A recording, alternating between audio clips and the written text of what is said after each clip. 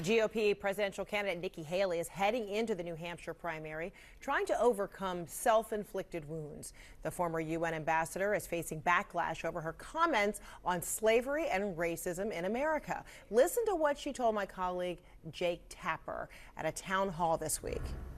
First of all, I will tell you, when you look at, the Declaration of Independence, it was that men are created equal with unalienable rights, right? That was what we all knew. But what I look at it as is I was a brown girl that grew up in a small rural town. We had plenty of racism that we had to deal with. But my parents never said we lived in a racist country.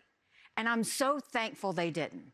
Because for every brown and black child out there, if you tell them they live or were born in a racist country, you're immediately telling them they don't have a chance. And my parents would always say, you may have challenges. And yes, there will be people who are racist, but that doesn't define what you can do in this country. And so I think it's important that we tell all kids that, look, America is not perfect. We have our stains. We know that. But our goal should always be to make today better than yesterday. It's hugely important. And that's the problem I have is we have too many people with this national self-loathing. It is killing our country. We have got to go back to loving America. We are blessed because that little brown girl in that small rural town in South Carolina, she grew up to become the first female minority governor in history. She then went on to be UN ambassador, and now she's running for president of the United States. I want every brown and black child to see that and say, no, I don't live in a country that was formed on racism. I live in a country where they wanted all people to be equal and to make sure that they had life, liberty, and the pursuit of happiness. Okay, but just to push back a bit, because I was a history major in New Hampshire, you're talking about the ideals of America. But America was founded institutionally on many racist precepts, including slavery. But when you look, it said all men are created equal. I think the intent was to do the right thing. Now, did they have to go fix it along the way? Yes, but I don't think the intent was ever that we were going to be a racist country. The intent was everybody was going to be created equally. And as we went through time, they fixed the things that were not all men are created equal. They made sure women became equal too. All of these things happened over time. But I refuse to believe that the premise of when they formed our country was based on the fact that it was a racist country to start with. I refuse to believe that. I have to know in my heart and in everybody's heart that we live in the best country in the world, and we are a work in progress, and we've got a long way to go to fix all of our little kinks. But I truly believe our founding fathers had the best of intentions when they started, and we fixed it along the way, and we should always look at it. All right, joining me right now is CNN senior writer John Blake. John, great to see you. You wrote a piece for CNN.com about what is now the 15-year anniversary of President Obama's first inauguration, and that article is, currently the top story on CNN's homepage, and we'll talk about that in a moment. And the promise that people felt about race during that time of Obama's inauguration. So I wonder, your assessment of Haley and her comments today and what she meant by that, how she kind of brings together sort of an acknowledgement of racism, right? She says, I grew up in Bamberg, South Carolina. I had moments of racism, but then saying it's her preference not to see racism.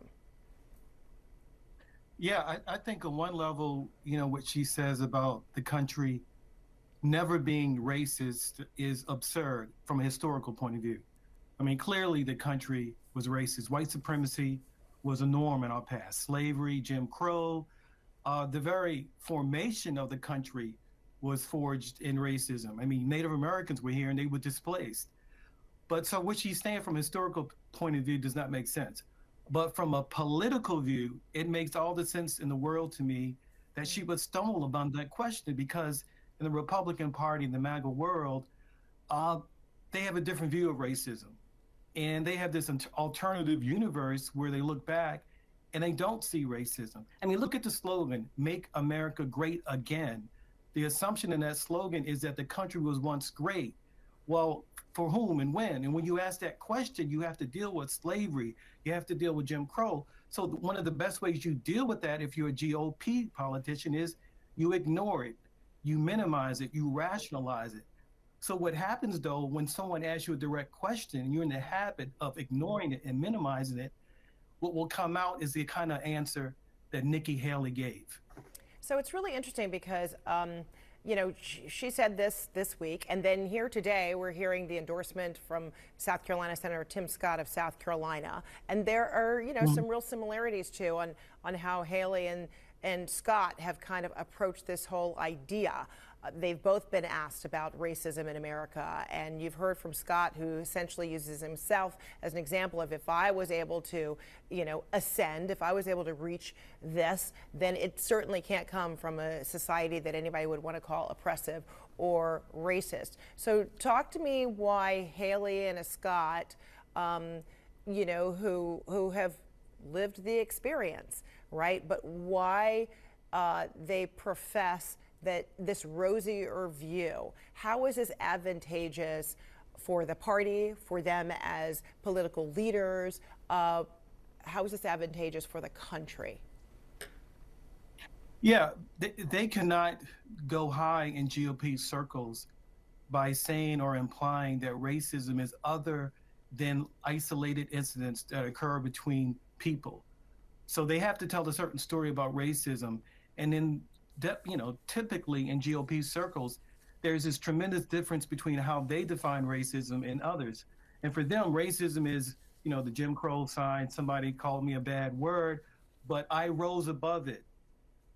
But any acknowledgement that racism is more than that racism might be systemic, that it might involve the justice system, that it might involve housing and all these things, if they talk in those terms, they will not get far in GOP circles, because the GOP party, they do not subscribe to that definition of racism. So what you have to do, if you're a person of color, you have to use yourself as an example of, hey, this country can't be racist because look at me, look at my story. So for them, racism is almost like dandruff. It's like a little irritant, but it's not something that's pervasive in this country, either past or the present. I don't know if you want to call it a coincidence or just how telling it is that here we're having this conversation about this and these latest examples, and this is on the 15-year anniversary of President Obama's first inauguration, and you wrote so eloquent on you know, CNN.com about it, and really the hope and the promise that that moment brought, that campaign brought, but at that moment, and people were, you know, being reflective in America. Does this mean that we're, you know, how far have we come? Are we no longer a racist society?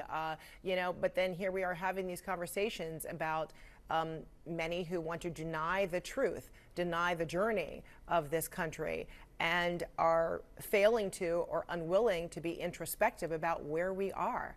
So how do you kind of classify this moment that we're in? Well, I think you raised a good point, because this discussion is taking place on the very day Obama was inaugurated 15 years ago. But I actually think if Nikki Haley and Tim Scott looked at Obama's example, they could learn something, because Obama talked frankly about this country's racism in the past. But he said that part of loving the country is the ability to be self-critical and to know that our greatness is not just in the past, but our greatness rests in the future and what we're becoming. And they haven't been able to find the kind of rhetoric, you know, to go there. But he did that so well. He gave a great speech in Selma where he talked about that part of patriotism is being self-critical. So that's one of the things I wanted to convey in the story about Obama today.